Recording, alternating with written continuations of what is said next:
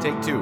We're back now. Peace, Love, and Meat podcast, because that's where everything is now. Yeah, it's really cool, and I was probably going to go into a long-winded rant, but I'm just glad that things are working again. You know, as far as the Peace, Love, and Meat thing, I had a real clear vision of it, like I said, and then as the world kind of lost its shit for a while, I didn't want to just add arbitrary noise, so I just kind of chilled with it, and that's one of the things I talked to you about, and then, you know, some of the help on the back end with organization and stuff that you're good at. And we've talked about it enough, but I'm just glad that it's going. I'm glad that we're putting the journal prompts out, putting some training videos back up.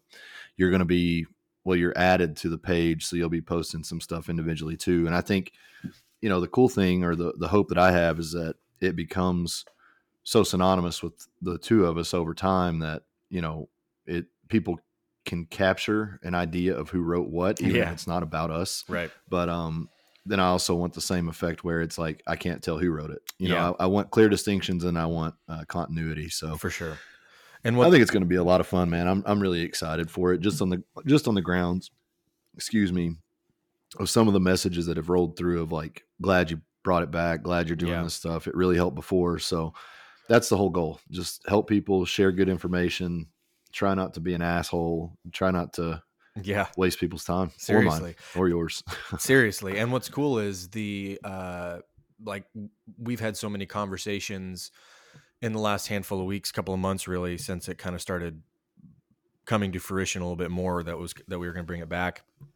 And we have like, there's no shortage of things that we want to do with it, which is cool. Mm. And it kind of, and I know this is how it is for myself too. It kind of gets to the point where we have so much stuff that we know will be cool and stuff that we want to do. It's like, okay, well, we got to start doing something and that's why we started with the journal prompts, because that's something that everybody that follows the page has always, I think, really connected with a lot. Mm-hmm. And even when I had nothing to do with the page, that was something that, because you and I had talked about it so much on different podcasts, I've talked about it in a lot of shows and what I do with the coaching, that's a huge question I get all the time still, just randomly. Mm-hmm. It's like, I don't know where to start. Like, can you just give me a prompt and I can write as a response to a question? And so that kind of seemed like it made the most sense to bring everything back with, was these prompts. And then as we get into the training part, which we're going to start posting the training, and then we're going to have some other stuff that comes out over the next month or two, and kind of some really cool things that we're excited about as far as like some merch stuff. And, you know, there's all kinds of stuff in the future, but that just seemed like it made the most sense to start with, since that's kind of what a really big portion of the whole page is kind of built around.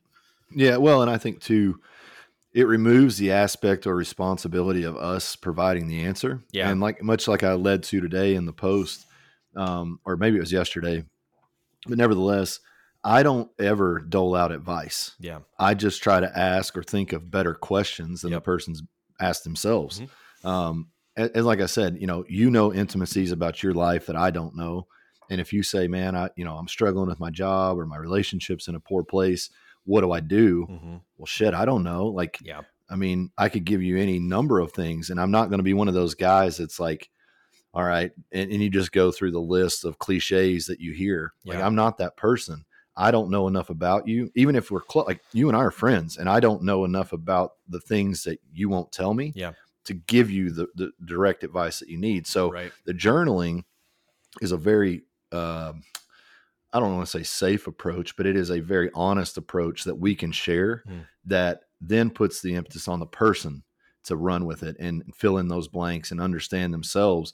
Because that's really, in life, what is an individual's life if they don't understand themselves? You know, and that's a question that I have thought about. I still think about that. Like, what is my life if I don't truly understand myself to the point that I can stop myself when I need to stop myself? I can push myself when I need to go further. But I think there's a lot of people, you know, bills are paid, house is 70 degrees, you know, there's ice in the freezer, there's meat in the fridge, all these kind of things that just kind of, man, I sound like an idiot. English major. Yeah, no kidding. But there are just so many opportunities for us to check out and think that because these things are falling into place that I'm winning at life. I was winning at life and didn't even know a damn thing about myself. Couldn't even explain why I did certain things. So it's helped me. It helped Terrence. It's helped you. It's helped your clients. It's helped clients of mine. So I think it's just again, to ramble on forever about saying, I agree with you that this is probably one of the foundation blocks, if not the cornerstone of my personal growth, is journaling. Yep. So I think people look at it. It's not exciting. It's not lifting a weight. It's not doing something fancy. It's not edited to the 10th degree or whatever. It's just, this is an idea that you can answer. And if you choose to do so, do it well. Don't just cop out and say, yes, I do this, or no, I don't. Like, why do I do it? How do I do it? When do I do it? And that's the goal. Just give people perspective on themselves, remove the idea that they don't know what to do for a journal, a workout, or whatever, just help people along, man. Cause that's what you're doing with me. And that's what I'm trying to do with you. Exactly. Just pay it forward. Well, and the thing you mentioned about like that people don't know, it's not a thing, right? Like people always want, there's no right way to do it. There's no right or wrong way to do it.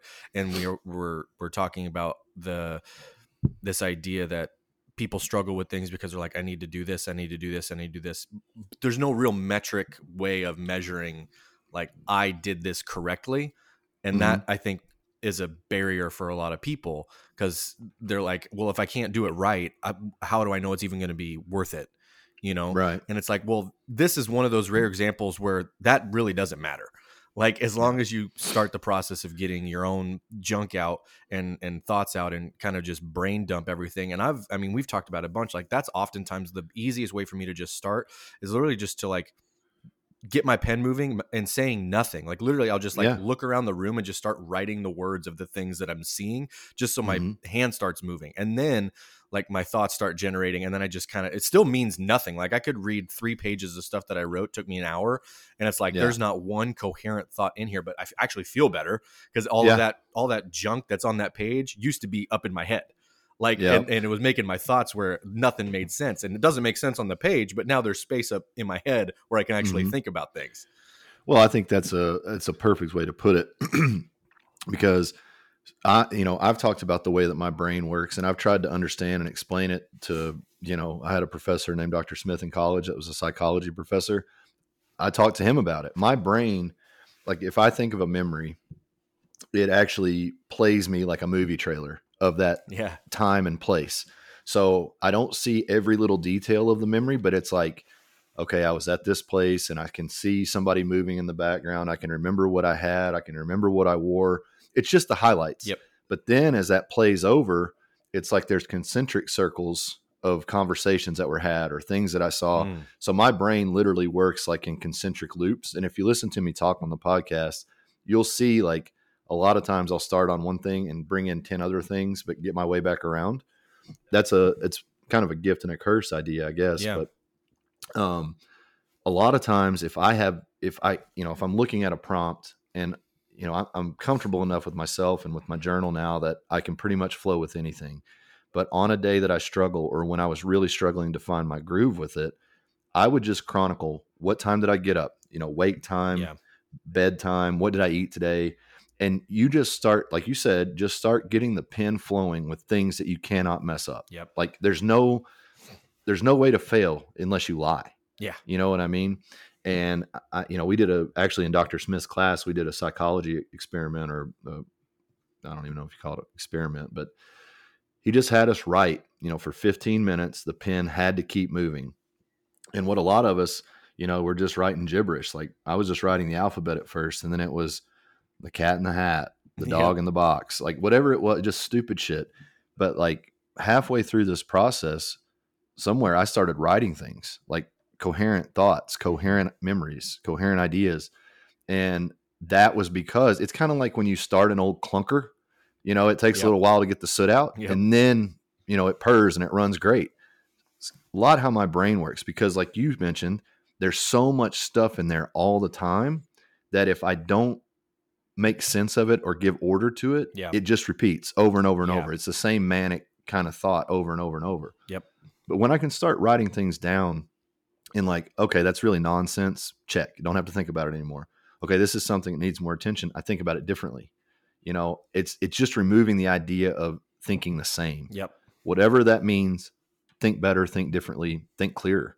So Yeah, don't be afraid of the journal. Don't be afraid of the pen. It's not going to bite. It's not going to cut you unless you turn those pages too fast, you know? And we're not like writing prompts that are trying to trick you either. You know, like that's, I think it's not meant to be something where you have to sit and overanalyze something, but oftentimes it's just questions that maybe you haven't actually thought about how you deal with stuff before. Yeah. Like the one from this week was just like when you feel any sort of failure or resistance in something that's happened, like what's the first thing that you usually do? And I know that like when people read that, they're like, well, what is the first thing that I like? Do I usually freak out, or do I, like what? And that might be the first time they've ever thought about that. You know what I mean? Sure. Like, and that's kind of the point. It's not meant to like stump you. You have to come up with some like coherent answer to it, but it's actually just maybe to get you to think about it. And you're like, well, what's that thought in your head? Yeah. Well, and the other thing too, stop listening to these assholes that make you feel like you have to have like a moment of clarity every time you put pen to paper. Yeah. Like you don't. You're not going to have enlightenment. You're not going to have these ideas where it's just like, oh, now I know the secret to making $1 million. It's like, it's just that same stupid shit. Like this is like going to the gym for your brain. Yeah. You are literally inching yourself closer day by day, prompt by prompt, entry by entry into something more. This is not, now granted, I've had days where a consecutive buildup of themes has led to those type of feelings. Very, very seldom do people sit down, write a journal, because the answers are already inside of you. Yep. You know what I mean? It's just clarifying and organizing Yep. so that you can understand the world around you a little bit better. But I think people are looking, good people, like people that I've had correspondence with through the messenger and things like that. They're like, I just don't feel like I'm saying anything. Yeah. Yes, you are. If you're filling a page with words, you're saying something. Read through it. Like you said, most of it can be hogwash and gibberish. Yep. But there's going to be a sentence in there, or there's going to be a phrase in there, something that makes you go a little deeper, think a little clearer. And I don't know. I don't want to present this idea that if you don't immediately change your life because you started writing a journal, that you're doing it wrong. Right. You're doing it right. It's just like weight training. You cannot get super strong fast. You cannot undo 25 years or 30 years or 40 years of your bullshit in 2 weeks. Yep. It just doesn't happen. It takes time. Yep, exactly. So what about you making some changes on those lunges? Oh, dude. Yeah, let's talk about that for a second, because this is day 4 and I'm smoked. So I've done the lunge thing before, like the consecutive days, like try to keep a streak of lunges. And it started for me about maybe 10 years ago, because I followed Corey Gregory since I was like 16 years old. Like he was one of the first kind of fitness guys that I followed on Twitter and Snapchat when he was huge on Snapchat or whatever. And his whole demo was kind of like to teenage and college age kids. So like when I found him, it was like, this is my dude, right? If you're in the supplement industry, that's who you want to talk to. Yeah, exactly. No money, but they spend every dollar they get huge. And so he started doing this thing about 10 years ago. And I think you had told me once, you guys were close in time, but did you overlap when he was popping into West Side at all? Yeah. Okay. Yep. That's what I thought. It was around that same time. It was right around the end of my stint there. I would say that his come up through West Side came. Well, no, that's not right. Cause I lifted at the 2010 Pro-Am wearing the Muscle Farm West Side shirt. We had kind of a team competition shirt made. Yeah. So that would have been on the front end of my time there, where I think he was just like, hey, I want to sponsor you guys. I want to send you guys some product. And then as I was leaving, it was more like, okay, he was there. He was training some. He was kind of collaborating with Louis. But, I never like was married to the products or anything like that. I used some sample packs and things. Dude, that was high school supplement central was Muscle Farm stuff, dude. That was what. Well, it went from like Muscle Tech in my era, like the Nitro Tech, Pump Tech, all that stuff, Cell Tech. That was the mid late 90s, early 2000s. Yep. Then you had the Jacked kind of craze, and then who would you say kind of popped up after that? Muscle Milk was big. Muscle Milk was big. Was that put a lot of weight on my belly? BSN was BSN got big with Ronnie when they went all the red labels. Yep. Yeah, Ronnie Coleman. And who was that kid out of Georgia? Trey Brewer. Do you remember that guy? I do.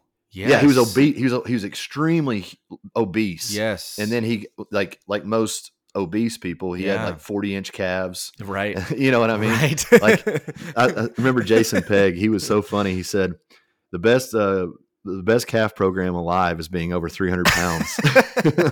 That's a great point. He said go to a grocery store and look in the frozen food section. Yep. You're going to see the best calves ever. So to bring it back to the lunges, Yeah, so Corey started doing these 400 meters of lunges, and he started doing them every day, and he'd post about it. And so I've done it several times through, and just done like either 30 days or I've done a streak. I think my longest streak was like 80 something days in a row before I missed a day or something like that. And it was more about like what your streak was, in instilling like I'm going to do this really sucky thing every single day and do it as long as I can, you know. And he has guys that have done it. He has guys that have done it for like 6 or 7 straight years now, every single day. Like it's just unbelievable. And I'll give it to him. And I think I've told you this before. As far as like hunt training, if you can't get out and like hike and like actually move around and gain elevation, walking lunges are better prep for that than any like stair stepper thing that I've ever done, or like even just regular like the lunge, because of that pattern being so similar to taking an uphill stride and the way you get that stretch. So it kind of came at a nice time that I'm going to start doing it this summer, because Jared Myatt, mutual buddy of ours, and George and a couple other guys, because I think Dobby started doing it recently too. Yeah, I think Moose was on it first. Yeah, they're like kind of there was that whole crew kind of started doing it again, and I'm like, ooh, nice. This is like a new crew of guys that are picking this up. And then Jared started doing it, and I just told him like, I was like, yeah, dude, we should do like 30 days, 400 every day. And he's like, I'm in. And he's like the easiest person in the world to convince to do some sort of athletic challenge. So it took me 2 seconds to get him on board. And so we're on day 4 now, and I actually mismanaged my time pretty poorly on day 2 and didn't give myself enough time to get them done. I was doing them in the evenings, and so I ended up not doing them on Tuesday. So I told myself I needed to do 800 yesterday. And so I went and did 800 meters yesterday, and total moving time, it was like 20-ish minutes, but with like some stops and stuff like that. It took me like 27-ish minutes to complete the whole thing. And the first week is just so brutal. Like I'm always just grabbing things to walk by to make sure my legs don't give out. Like they're kind of always, if I sit too long and I stand up, like I feel like I'm going to fall over, but I always feel so good after about, it's like day 6 or so. It's not even like a full week. Like you're still a little bit sore, and you kind of live with that tinge of little soreness kind of forever. But once you actually start moving, you're totally fine. And what I've noticed when I do these bouts of like several weeks in a row of this high volume stuff, and I'll mix in 400 to 800. Sometimes I've done them with a weighted vest or something to that nature. It's the best that my back ever feels. Like, and I notice it when I'm not consistent with doing them as much. And even when I'm not doing like a 30-day in a row or whatever, I'll usually always do a long bout at least once a week, you know, just because I like that form of conditioning on myself. It feels good. It keeps like my knees and my hips feeling good. But my low back is almost never feeling better or stronger than when I'm like really hammering lunges all the time. What do you think that's from? I mean, do you think it's I think it's a lot of hips and glutes, honestly. Sure. Like just bringing up some blood flow back into the upper part of my posterior chain on the backside, and especially because you can really manipulate that with how you take your strides. You know, because you can go like straight line stuff, or when I'm really wanting to hammer glutes a little bit more, I'll just make wide steps, and it kind of shortens them, and I end up having to do more lunges to cover a 400. But taking that wider step approach just hammers that outside hip and upper glute part, and I think that contributes a lot to like it, because it's not like it's an injury, but it's definitely I feel less weak in parts of my low back when I'm just flooding that area with blood, and I think even just like connective tissue in my knees and stuff contributes to that as well. Like I just feel more stable, you know, and so it's more of like a total stability thing from hips all the way down is what I generally would notice. Do you think there's any benefit? Are you doing 400 meters straight? Or are you doing 100 meters 4 times a day? I usually do 400 straight. I'll just go to the track at the high school is a mile from my house, and I'll just start and do one lap and get out of there. Do you think there's I mean, obviously there's a different response. Yeah. Do you think it would be harder? Because I'm thinking about the Goggins challenge, the 4x4 for 48. 48, yeah. And the thing about that is, it's like the breaks are what make it awful. Yeah. Because it's like I've done 50-mile rucks, I've done 50-mile jogs, that kind of thing. So it's like 48 miles is not, I mean, I'm not going to say it's bad, right? But it's like, it's a lot. There are worse endurance things to do. Yeah. So, but when you add 4 miles every 4 hours for 48 hours, and the way we did it was we would do the 4 miles in 1 hour. Okay. And then you would think that you would have 3 hours to rest. Right. You don't, because you get that adrenaline dump. You want to eat a little something. You want to rinse off or change your clothes. Next thing you know, it's like, well, shit, I got to start running again in 20 minutes. Yeah. That's where it gets exhausting. Yeah. So I wonder if it would be beneficial, if not every day, like maybe once or twice a week, to throw in that split, because it would just suck. To like get that initial lactic acid, go inside, do your shit, and then go back out and get more lactic acid. Seriously. And that's what I've noticed. Like when I started back up the beginning of the week, you forget, like obviously the first day, like you can kind of cruise through it because it doesn't really get terrible until like you're in the last 20 meters or so of 400. And then like just even trying to get up, especially if you don't stop, like you said, like if you can just stay constantly moving through the whole thing, the first day really isn't that bad. Even if you've never done that kind of distance before, it's as soon as you stop, like literally when you hit that 400 and you start regularly walking on a normal gait, like it feels like you have like baby bird legs, like instantly. And then like for the next 2 days, so pushing around through that acid and everything for the next couple of days, like I felt better finishing the 8 than I did finishing the first 4 of yesterday. Like the second 400, actually, I felt way better than the first 4. The first 4, I was like struggle busting. I had to stop, catch my breath. And I was like, I told you that I was feeling like my legs were just going to give out at random times. But that second 4 actually cleared a lot of that stuff out and felt pretty good. So I think there's something to like just not stopping. You know what I mean? Yeah, well, and that's kind of the point though, is this whole thing is, you're going to get crazy amounts of blood flow into your legs, and it's going to be awesome at the back end of it. But that's almost kind of secondary, especially during the first week, because the whole thing is this hurts and I'm hurting and I have to do this today, you know, and it's more like, are you going to do it? And because you said, I told like 4 other people that I'm going to do this every day, so I have to do this every day. You know what I mean? And now I've told however many people are listening to this that this is what I'm doing every day. So it's like, I got to do it now. Well, I think it would be kind of a cool thing that you and I could pose some challenges to one another every month. Just 30 days of this, like whether it's you've got to drink a gallon of straight water before you have anything else. That's like you can't have a Coke, can't have a coffee, can't have anything. You got to drink that gallon first, or a specific exercise, or whatever it is. But I think that'd be something cool that we should do just from an accountability standpoint. I like that. And then, it'd be 12 cycles of some crazy stuff throughout a year. It'd be pretty fun, I think. Well, and that was like, we kind of talked about this a few weeks ago, and I think it was from the episode that I just posted at the beginning of the week. But we're talking about just like breaking things down and making things really simple, like for training purposes anyways, like the actual structure and having things written out that if you're trying to get to a certain goal, yes, that's what we both have done. Like we agree with that. I'm not saying that's not helpful, obviously, but I think there's a lot to be said of just go do 400 meters of lunges and bang out 100 push-ups. And if you only did those 2 things like every day, you would be you would progress pretty far in that amount of time. And that thing is more about, this is something so simple. I don't have to think about what it is I'm doing.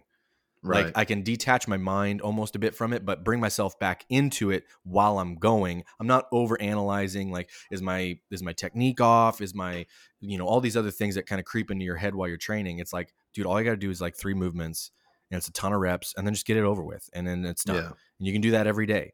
Like we don't have to overthink this, Yeah. Well, I think that's one of the aspects that I'm old school in that regard. Yeah. I mean, obviously I was a coach. I broke down form. I broke down technique. Yeah. and it is important. Yeah. But man, there's some guys that get so far into the fucking weeds on like a bicep curl or a tricep extension. Like they break these moves so far down. And my question is to these people, I'm looking at you, right? And you're sitting here, and part of your sales pitch or marketing pitch is to discount pro bodybuilders for their lack of range of motion or their lack of movement. Right. But you're the physique guy, right? And I look at you and I would not want your physique. Yep. So if and this dude that I'm particularly thinking of, very open to TRT, very open to what I would call use/abuse admission. Sure. Like they've talked about it. So here's this person who is supposedly doing all of that, probably at a level that would be comparable to many pros as far as supplementation, performance enhancement. You look like shit. Like if you're if you've got this thing figured out, baby, let's look like something. Like let's get on a stage. Yeah. And he looks good, like good. Probably arguably better in shape than I am, which is fine. Yep. But he does not look like someone I want to look like. Right. So the argument always comes back to me. Do we need to get so far into the weeds on this stuff so we can get this, or do we just need to move more weight, or do we need to move more weight rapidly, or whatever it is? I just get so sick of people that have no business worrying about this stuff. Yeah. Like just go to the gym for 6 months and start training. Like get the first Muscle and Fitness magazine program that you see, do it to the best of your ability, and you will improve. Now, can you get better? Sure. Can your technique improve? Sure. Knowledge base? Sure. But I don't think that going, especially in something like weightlifting, where like this hyper focus on every little turn of the pinky and elbow and this kind of stuff. Watch Kaz train. Yeah. Watch Ronnie Coleman train. Yeah. Watch any pro bodybuilder train. Like most of those guys just get after it. And I think that was more of my style. So maybe that's why I'm inclined to say that stuff. But man, I just see people that have perfect form, zero intensity. Yeah, totally. You know? Well, and that's what I think was so attractive to me about Terrence. For sure. Like he was like with the original 600 rep protocol that he did, you know, it was like, there's 4 movements, mix them and match them however you want, like put them in different ranges of circuits, put them in the variations of those movements. Like if it's a row, it's a overhead press, it's Hindu push-ups and squats, and it's pull-ups. Like that's it. Like literally 5 movements. Go do those and get 600 cumulative reps in a workout. I don't care how you break them up. And that like you could, and I remember the one, I think I've told you before, like in the 2020 thing, or the second workout was like 10 rounds. And one of the movements is 50 Hindu squats in that each round. So 500, and there's 4 other exercises I got to do 10 rounds of, but I have 500 just Hindu squats. And then 4 other exercises. So that one's literally like 800 rep total. But it's just that the intensity part of it is you're totally right, because I've even found myself in years previous falling into this trap where I, you know, and I think that's, as a coach, we probably have phases like that where I'm trying to think of too much rather than just go hard. Like many things in our training and in your physique and in your health can be solved by just going harder sometimes. Like that doesn't mean like run yourself into the ground every day, but maybe for a month, that is what it means. Like you're just going to destroy yourself for a month. Like see how it feels and see what happens, because most people don't ever come close to that point in their training. Even when they think they're going hard, what most people would consider as like a 9 or a 10 is actually like a 6 or a 7 on intensity. For sure. Unless they're in a group or they're with somebody that's pushing them to actually get to that 9 or 10. Well, that was what we'd hear at Westside all the time. That's what we'd hear at Iron Mafia, Gorilla Squad, any of the gyms that I trained at was, fuck, you guys go hard. Yeah. Yeah. Yeah, we do. There's a reason that we're strong. You know, I would visit powerlifting gyms for seminars. And I mean, you're looking at dudes that are not in shape. You're looking at guys that are super strong. And I mean, a 280-pound man working up through 9-10 sets of squats should probably be sweating profusely. Yeah. And I would see tons and tons of times where guys weren't even breaking a sweat. Yep. You know, and it's like, not really sure you're going that hard, or your rest periods are an hour long, you Right. know, and I think that's gotten even worse too in the modern era with the phones. You know, Totally. you wait for your partner to do something, or you're training by yourself and you want some rest period. You get online and you're sitting there scrolling 3 or 4 minutes. It's like that's why I like that 40-minute model. Yep. When I train, it's 30 to 40 minutes. I don't write down a rep or a set or anything. I literally, now again, this is kind of the mode I'm in right now, but you know, I typically train Greg's protocol, which is extremely detailed, extremely focused. I like that, but I also need a few weeks away from that every cycle or so, Mm-hmm. where I just go in and I free form it. I don't have any restrictions. I don't have any rules. I just know that for 30 to 40 minutes, I'm going to slug myself into the dirt. Yep. And then after that, like that rejuvenation period or that change, when I go back to Greg's system, it's like, oh, here comes the progress again. Yeah. You know, you always have to keep adapting those little things forward. And it coincides with my mood cycles. You know, sometimes I need that restrictive discipline, and sometimes I just need to create. And at the end of the day, though, both workouts are about 40 to 45 minutes of just hard effort. Yeah. So same process, different approach. So we've talked about before, like the kind of coming back to home base in a lot of ways when we're veering off track, or we're at the beginning of a place we're trying to get dialed in for something else. When you are coming back into that mode, which of those two routes is usually like where you come back? Do you come back and you come to that place where I just need the grind time for 40 minutes, or do you need like the really structured, detailed thing when you're at that place to kind of start the streak again? Well, here's the way I kind of rationalized it in my head. Okay. I'm like anybody. You know, I want to have fun. I want to enjoy life. I want to do the things that make me feel good. Yeah. But it can't be all that, right? And Greg's program, you know, I want to word this carefully so that it sounds like it's not that it doesn't make me feel good. Right. It's that it is more of that discipline focused approach. And then after I get 8-10 weeks into that, I need a week or two where I just go in and just play. Sure. You know, it's like play training. I pick out exercises that I know I enjoy. I pick out things that are directly movement related to jiu-jitsu. 2 weeks of that, and it's like I kind of get it out of my system. I feel really good. I feel refreshed. And then it's like I got 10 weeks to put my head down and work, and I get more of this later. I typically do progress better PR wise on a disciplined program, but I see physique changes maybe a little quicker on the other. Okay. And I don't know why that is, other than it's like Greg's system is making me stronger. Yeah. And I tend to go towards the conditioning side in my training. Yeah. Greg's stuff is very regimented, rest periods, you know, tempos, things like that. I think that elicits strength.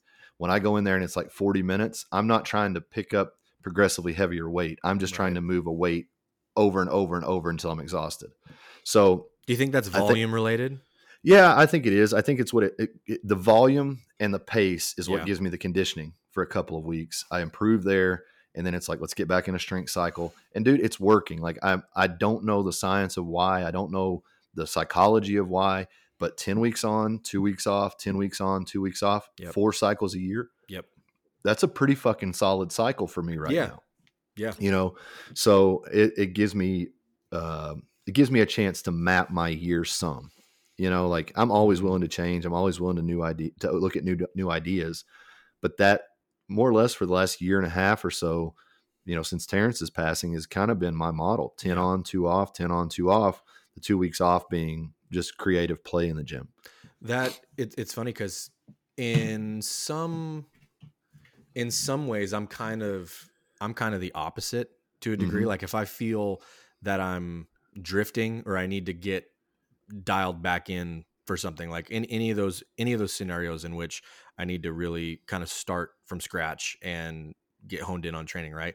I do stuff like what I'm doing this week, where it's like, we're not going to really structure too much. I need you to just go in and suffer for a couple of weeks and get back into the mind of I just need to hurt a little bit at the beginning and grind through some stuff, you know? And then after those initial first few weeks or 30 days, if I'm doing something like this, it's like, then now we can sort of get specific about what it is that I'm trying to shoot for. So like it kind of works in the reverse pattern for me, where like I need a few weeks of just no rules and kind of just crushing myself for a while. Yeah. And then because then I'll be in the frame of mind where like, okay, I'm in train mode now. You know, like I've done this pretty brutal thing for a few weeks and tons of volume, tons of intensity. It's like now we can get dialed because I'm feeling good again, you know? Yeah.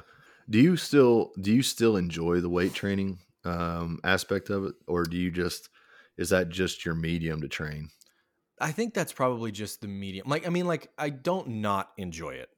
Yeah. So I'll say it like I'll use a double negative and say it that way. I don't not enjoy it. There are things I enjoy more, right? Yeah. Like if I can, and that's why and again, to bring it back to T, like that was what was so appealing to me, was like, I didn't have to. Yeah. Like I could just go in for like 40 minutes or whatever, absolutely destroy myself and be fine. And then like what's fun for me is testing what I've built. Yep. Right. So like if I've done something I haven't done forever, like I don't even have them here at the house now. They're actually out of my uncle's. Like all my barbells and bumpers and everything aren't even here right now. And so like if I were to go and throw Oli shoes on and try and do some full like clean and jerks or something like I haven't done in a long time, I can really get into that for that session, because like this is fun. I haven't done this forever. Let's actually see if any of this stuff I've done translates and holds up well doing this. And I think it was a few months ago I went into Molly's, my wife's CrossFit box with her, because she trains out of a CrossFit gym here that's awesome and has for 5 or 6 years now. But I go with her every once in a while if it's a fun workout I look like I want to do. And I can't remember if I sent you videos of it or not, but I was just doing cleans. It was like the first time I put on Oli shoes in like 2 years. And I actually felt, I mean, weight wasn't that impressive. I mean, I think I squat cleaned or full clean for the Oli lifter vernacular people. I can't say squat clean, right? I think I did 255 or 260, like having not done one for 2 years. Like, you know, I felt pretty good about that. Like it was kind of ugly because I haven't done any technique work in that amount of time also, but it was kind of nice to be going in and be like, look, I did all this stuff for 2 years that didn't have anything to do with this necessarily directly. And it was still fine. So like, it's fun for me to do stuff like that, where like the day-to-day training is just kind of, it's just that, like I'm kind of indifferent towards it in a lot of respects, you know? Yeah. Well, I'm toying with the idea because I've gotten some mobility back in my left knee a little bit. Like I'm talking, it sucks. Like it's not good. Like, but I've gotten from here to here. Yeah. I've gotten 2 more millimeters of improved range of motion. So because of this, I'm probably going to blow my knee out again. But I did think about incorporating some conjugate style training as an accessory. So I've been doing a lot of, like I told you, time sets, and like I need to get this many reps in that many seconds, or how many reps can I get in this many seconds, or how long can I do reps for? Like those are kind of some variables that I play with for PRs. I thought about hooking up some bands on the Ox bar from Sorinex. That's legitimately, it's not just because it's a Sorinex bar. It's just a really, really great Apex bar. It kind of comes up to a point. And the way it's designed is it removes direct spinal pressure, and it displaces the bar across the shoulder blades. So you don't get that spinal crush. It's friendlier on the shoulders because it's angled down a little bit. So I've thought about so my body weight hovers around 225 right now. I thought about doing 3-week waves of 205, 225, 245 against bands. So the first wave, so it's a 10-week wave. But the first wave is going to be 205 week 1, 225 week 2, 245 week 3 with a light band. Kind of like the medium band. And then the next cycle, 205, 225, 245 with the medium band. And then the next cycle, 205, 225, 245 with the heavy band. Or the moderate and light band doubled up, however it is. And then the last week, the 10th week, just express some sort of PR against a band. So it's Yeah. not like a maximum crush. You're not actually but loading that much weight on your back. Well, let's go Yeah. 275 with the moderate band on there and just see how many reps I can do before form fails. Right. And then now it's like, okay, 275 is not an intimidating number to like build on. Yep. Do I stick with another 10-week cycle and look at what 275, the reps at the end of that? Or is it now 295 at the end of that? You know, whatever it is. But that is way more of appeal to me as far as a strength progression approach than like, let's just slap it on there and see how strong we can get. Cause I don't need to squat 500 or 600 pounds. I can, like, you know, I'm not going to sit here and say gun to head, could I do it right this second, 600 pounds specifically, but you know, I can get in the 400s and do 3, 4, 5 reps pretty solidly. So, you know, my deadlift is a little more consistent around the 500 plus range. Squat, not so much.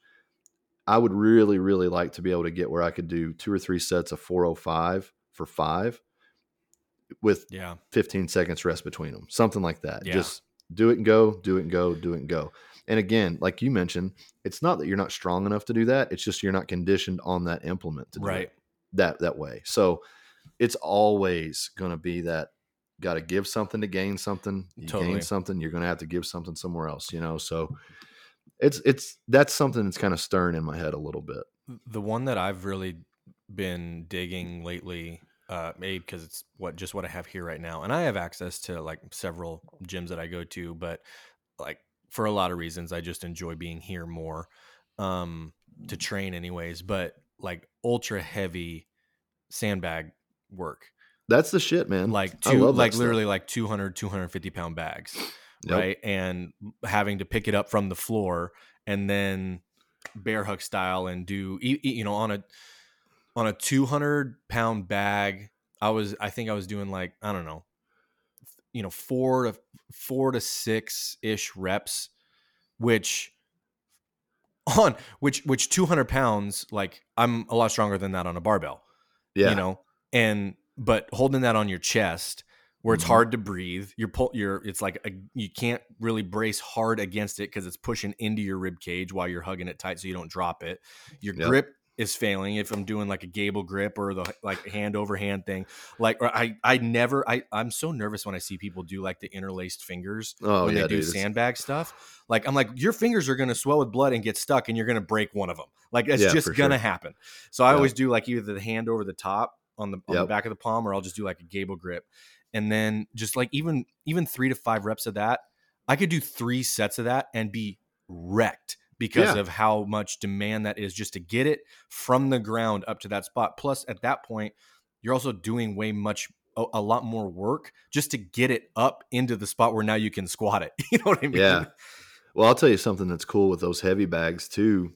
And again, I like that you're talking about like the over grip or the Gable grip. So it's like, it's already in the wheelhouse of your thinking for wrestling. Yeah. So for me, I'm the same way. And one of the moves that I like to get almost in a sumo stance and Zercher grip, a big heavy bag, like 140, 150 and hold the short end and let the long end, between your legs, it look like a big fat dick coming to the ground. But anyway, let that hit the ground and then shrug up over the shoulder down, down, dude. And you're cupping 30, 40 pounds, right? But you're slinging that 100 pounds that's away from you. Right. And that's one of the things that the mace taught me.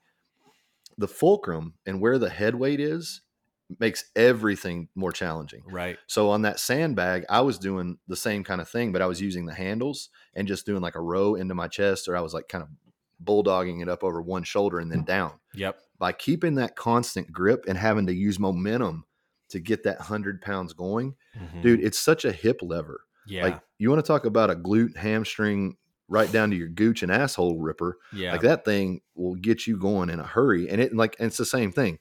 6 to 8 reps like that, and you're already in the dream world. Like you're already thinking this sucks. Yeah. Well, you got 3 or 4 more sets of it. You know, I don't know what muscle I'm working. I just know it's hard. All of them. All of them. Exactly.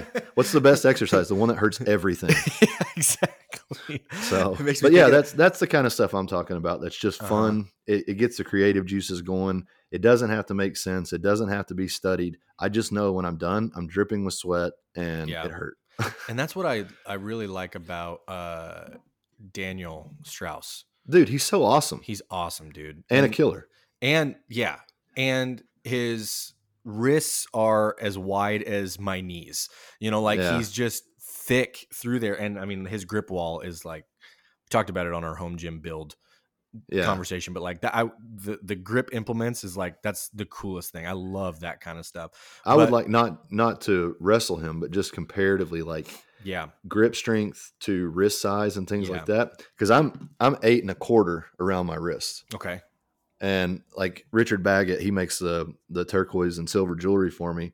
Yep. And he was like, "Hey, I got some standard issues that I'll send you one. I've got them here." Dude, I couldn't even, they were 1 1/4 from even clasping. Really? So he was like, "Damn, where are you like ring size?" So at the biggest I was a 15. And right now I'm a 13. Okay. Cause I was talking to Jesse Phillips. Yeah. And he's a mammoth of a human. Yeah. And he has, I think he said a 16. Yeah. And his hands are, because I had found my granddad, my mom's dad, was big dude.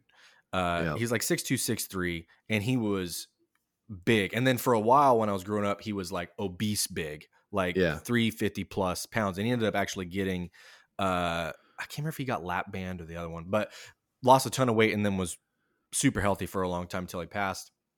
But he had like 12 or 13, I think. And I found one of his rings at my parents' house, and I put mine, and I could sit it inside. My whole ring goes inside his ring. And then I took a picture and said that to Jesse, and he goes, "What size is that?" And I go, 13. He's like, "Yeah, I'm a 16. I'm like, holy. And so I'm like looking at it, and it's like this big around. I'm like, oh my gosh. Yeah. Well, that's one thing. Like, I do have like fairly large hands, and this is one of the coolest muscles. Like this muscle here in the palm. Then I know you see that egg? Do you see it? Yep. Yeah. Those are my grip right on muscles, the side of the knuckle right there. Yeah. Yeah. But probably one of the coolest compliments I ever got, not an all out like tested grip strength, but Pops, commented on some of the grip stuff I did. And he, when I picked up it was a 179 and a 146-ish anvil at the same time, like one in each hand. Yeah. Pop said that might be the most impressive thing that he'd seen there, because one, it was two anvils, but he said he'd never seen the 179 off the ground since I put it there. Oh, wow. So that was a big dick moment for me. But my great grandfather, so he sounds a lot like your grandfather. He was 6'3", 6'4". He was a carpenter. I always called him Yosemite Sam, because at 6'3" or 6'4", he wore 30-inch jeans in length. So he was like Yosemite Sam. He had like a 4.5 foot back and 2 foot of legs. But, the craziest thing about that son of a gun, he wore a 21, 21 size ring. And the only ring that I've seen, I'm sure there are rings or men that have rings that big, but the biggest ring I've ever seen, for some people, quoted was Bronco Nagurski wore a 22 3/4. Oh my gosh. I can't even imagine. Like, how do you shake that guy's hand? Oh, I wonder what Andre the Giant's would be. Because, remember the picture of him with like the full size beer? Yep. And they said he drank like 60 beers on a flight one time. I thought it was over 100. It might have been. I don't know. Yeah. Urban legends. The transatlantic flight, he drank like 120 something beers or something. Yeah, like it's something crazy. But I just remember looking at his hands when I was a kid and just like absolute awe. Yeah. Now, here's a cool story. It's a funny story. I went to school with a girl, and her dad, again, I don't know if this is true, if he was just information that he had been shared. Yeah. But this dude would always stand with his index finger in his pocket in his blue jeans, and the thumb and the other 3 fingers sticking out, like just of his pocket. So imagine that index finger buried in the pocket, everything else is out. Yep. Think nothing of it. Well, one day this fucker pulls his goddamn finger out. It is 8.5 inches long, and it is as big around as you could imagine. And he starts telling us he has one of the few, like the only known cases of macrodigititis. And the fingernail on this thing, I mean, it looked like a silver dollar. Like, holy cow. But you know where I'm going with this. Like a very innuendo-ridden place. I'm not even going to say the words, but it's like, man, I'm looking to be sitting here like, yeah, look it up. But anyway, I always wondered how that would work. Like, if you're sitting there and you just keep that finger in the pocket, and then you're on a date, nobody knows. It's like nobody knows. Like it's pulling like out a magic wand. Which one you want? Which one you want? We got tricks here, but and there's some crazy. Yeah, that's the only. I remember seeing that finger and remembering that was the first time I'd seen a finger bigger than my great grandfather's. That was the point of that story. But man, his hands were massive. That's crazy. I'm looking at pictures of some of it. And a lot of times it's like elephantitis of the hand or something. Right. That's one finger. His was one. That's what's super strange is that it was that. Yeah, that's so creepy. I'm looking at pictures of it right now. But dude, I mean, he literally. No, all jokes aside, when he pulled it out, it looked like he had a silicone dildo, like attached to his hand. That's crazy. Well, that's the show, folks. Have a good one. I gotta have one of those moments every week. Lost in these pictures now, so I was like literally stunned. I had nothing to say. That's so wild, dude. But yeah, that's it is kind of crazy that, you know, at 15 is a large ring. Yes. I got a Clocks and Colors ring. It's like a North Star compass. I kind of wore that when I rode some bikes and stuff. But anyway, it's a 15, and you know, I have my Oura ring is a 13. Wow. And it's like when you lay those two on top of each other, it's still like, man, that's significantly bigger. Yeah. You know, 100 pounds ago, no doubt. That's crazy. I don't even know what mine is. I think I'm like a 9.5 or a 10. Like it is. Yeah. If that, maybe. I can't stop looking at these pictures, dude. You're sending me on a rabbit hole. Oh yeah. All right. If you had a superpower, what would it be? Oh, dude. I have to pick one superpower. And I think it's cheating to pick the dude who has a bunch, right? Or is it one superpower, or am I like... We'll do superpower, then we'll pick a superhero. Okay. Man, I'd still probably do speed. You wouldn't do flight? I mean... You can fly fast. That's true. I would literally be fast enough to fly.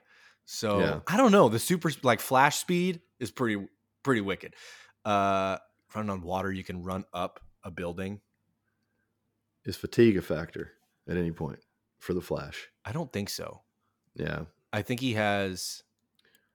We're gonna if we want to go down some nerd rabbit holes here, because he gets his power from the Speed Force. So I think the only times that's happened in movies or comics is when like something happened to the Speed Force. Yeah.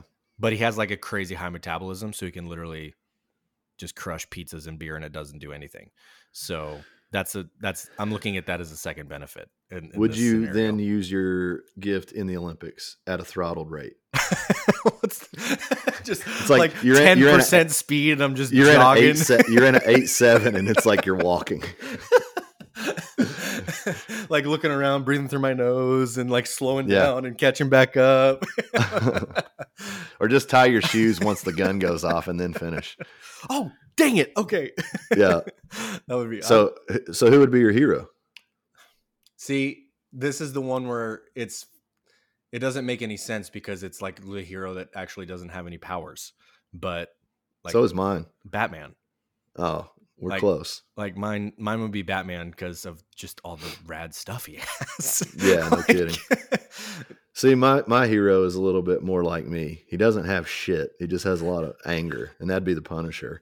Yeah, I can see I would like to be that dude because it just. That's good. I mean, did you see that the guy who played him in the movie, the original movie, just passed away a couple weeks ago? No way. Yeah, I can't remember The movie wasn't given the justice that it should have been given. Yeah.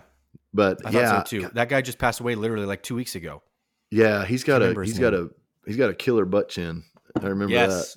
I've always got to look out for my butted chin brothers. He always plays like the head of security and you know, that kind of guy. Yeah. Punisher's a good one. Superpower, man. I would like to have that like the Dr. X like the mental telepathy. Yeah, like that kind of stuff. That's a good one. Read thoughts, put thoughts in people's head kind of thing. Probably more so on the read thoughts than the impart thoughts, but yeah, that would be the one, because I think, I mean, I've reasoned this out thinking about Stephen Hawking or Musk or Bill Gates or whatever. Like these are all frail individuals, but they've moved the world because of their brain. Yep. Not saying any of them are good dudes or bad dudes necessarily, but there's some shitty ones in that list. Yeah. A couple of them are probably bad dudes. Yeah. Definitely bad dudes. At least one of them for sure is a piece of shit named Bill Gates. But not going to name any names, but he owns Microsoft. Maybe you've heard of him. But anyway, that would probably be it for me. And the reason I like the Punisher, man, was just he was dirty. He was pissed off. Like always had that shitty ass 5 o'clock shadow, And I guess that just seemed relatable to me. Like, here's a dude that seemingly had it all. It was taken from him, and then he just exacts revenge on anybody that fucks with him. So they moved the Daredevil show over to Disney now, and they're like kind of doing a bit of a reboot with it from the Netflix one, but they're keeping all the same people, and it's just kind of like it's not a continuation, I guess. Or maybe, I think they said maybe it is, but that was where John Barenthal's Punisher was first in, was that original Daredevil series before his 2-season show came out. And I had read that they're in talks to bring him back. And they don't know if that means just as his character in the Daredevil show series that's coming out in that season, or if that means they're eventually going to bring him back and do another season of his show. But I have a hard time believing that they'd be able to pull that off, because now it's Disney. So I don't know that his show would ever get made by Disney. Without going too far down on what Disney's willing to do now. That's a great point. They want to give off the appearance of any ways that they are family friendly. Yeah. No, I wish that it would almost go the other way, like almost like a Saw version or something of Punisher. That show, the Netflix show, was about that anyways, though. Yeah, that's what I mean. Like, that's what it should be. Yeah. That was super, super heavy and very violent. It was a really good show, though. What was your favorite like action figure toys when you were a kid? Because we got a generation gap here. So yeah, man, I'm one of the oddballs in my age group, because everybody, when my friends were little, were all Power Rangers people, and I did not get into Power Rangers at all. Yeah. Like, I don't know why. It wasn't that I like never watched them or anything. I was just like, this is just kind of, I don't get it, kind of a thing. It was hokey to me. Yeah, it just seemed weird, and I never got into it. I'm trying to think. And like bad dinosaurs, like animation or whatever. It looked like Godzilla was like meeting a 1990s film or something. It was so bad. Honestly, man, I was pretty into like superheroes and Batman specifically. So I had a bunk bed with no bunk on the bottom in my room. Oh, you had it. You were rich. I had you had that high rise bed. I got the high rise bed, and underneath against the wall, my mom had painted the bat symbol on the wall, and the whole underneath of my bed became the Bat Cave, like with all the Batman toys that I have. So I had the plane. I had like 2 or 3 of the Batmobiles. Did you have the Batwing, the plane that had that pistol grip on it where you could shoot the discs actually shoot it? No, I didn't have that one. I had like the actual, like, it was maybe like, I don't know, 12, 18 inches across figurine kind of thing. And I had tons and tons of Batman stuff. And I had that when I was pretty little. And then I had a Star Wars figure kind of phase, I think, for a while too. That was one of the emergency room visits I had. I had like a 2-foot wide Millennium Falcon like model thing, and it was sitting on a top shelf, and I was vacuuming my room, and I hit the bottom of the dresser, and the thing literally just goes right off the edge and right on the top of my head. I had like this huge gash in my head and whatever. But I would probably say Batman would have been the one that I had the most of. Yeah. What about you? What was yours? I was a G.I. Joe kid. I was going to guess. I would have guessed that. So, man, I had all out wars in my living room. Like the couch was the jungle, because it had my parents had this ugly ass inherited couch. Like, it was not pretty at all, but it had like this florally green ferny kind of design all over it. So that became the jungle. And then the carpet was brown, and that was like God, my fucking house when I was a kid. What the hell? Brown carpet and flower couches that were hand-me-downs. Anyway, so the brown was like mud or swamp or dirt or whatever. Yeah. And I don't know, I had probably 50 or 60 of the figurines, and when they would die, the superheroes would come in and they'd get killed. And then what was the bad guy? What was the name? Was it Cobra? Cobra? Yes. Yeah. Okay. Destro was the bad guy. Yep. And then Storm Shadow was my favorite. He was the ninja. He was Cobra, and then he went good guy, then he turned coat, and then he came back. So, but that was always a cool character with Snake Eyes. He didn't say shit. He just killed everyone. Yes. And then Storm Shadow, that was the other one. That was his buddy. Mercer, Renegade, and I can't remember the other guys. Tunnel Rat was one of the characters. Yeah. They all had names. Maverick, that was one of the guys. And I love the cards because I would keep the character cards like in a little organizer box because it would tell, what branch they were in. They had a little fake history or whatever. I knew all that stuff. Well, that made me think the other one that was like the thing that people that like my age was the first was all the Pokemon cards. Oh yeah. Like that was all my age of stuff. Mm-hmm. And I did that because everybody else did it, but I never got into it. Did you ever collect Pogs? Yes. Did you really? Yes. And then I had the little, what was the little digital Digipet? Oh yeah. Things, yeah. Where you'd have to like feed it every day. And it was just the dumbest thing ever, but that was a big deal. I had that one too. I never had a Digipet, but I never got into the Pogs. Like a few of my friends were into them. Yeah. So I probably had, I don't know, 10, 20, like enough to carry around like I was doing something. Right. I don't even remember what they were, but you had all the expensive sports cards though. Yeah, dude, that was my thing. And that was like me and 4 or 5 of my friends were heavy into it. I mean, we were studying Beckett's. We were like, going to card shows and all that kind of stuff. It's weird. Like it was weird that we talked about that. Cause I mean, it was a chunk of my life that I was dedicated to like trading cards. That's cool. And, just to come out of nowhere and be like, holy shit, 25 years ago, this was my life, it's kind of crazy, but yeah, man, I've had so many different facets and changes, and my life has had more change than it has constant, I think. Isn't it funny to like look back at those just weird random periods of time where you remember being totally like consumed by a thing, like, you know what I mean? Oh, like with the trading cards. And then there was oh man, there's so many, and a lot of it I can actually remember with music, where if I hear a song I haven't heard like for years or whatever, but I know like there was a time in my life where I did nothing but listen to that band or that song, I can I'm transported instantly right back to like, oh, I remember the month that I did nothing but listen to this song, kind of a thing. Yep. It's crazy. One of my earliest memories like that was the 311 album Down, when they had Down. Yes. So my friend Matt Ross, he was an amazing pitcher, and we were in middle school. He actually passed away in college. That's a sad story all the way around. He was a great guy, but I remember being at the pool, the city pool, and he had like a Walkman, and he had gotten one of the first sets of the little plug-in speakers. Yeah. Do you remember those? Yes. Like they were stereo sounds. So they were like a left-right speaker. Yes. Instead of headphones. And dude, he had the tape, and it was like, wow, wow, wow, wow, wow, wow, wow, wow, wow. Yes. And it's like, chill on my life as my ego becomes.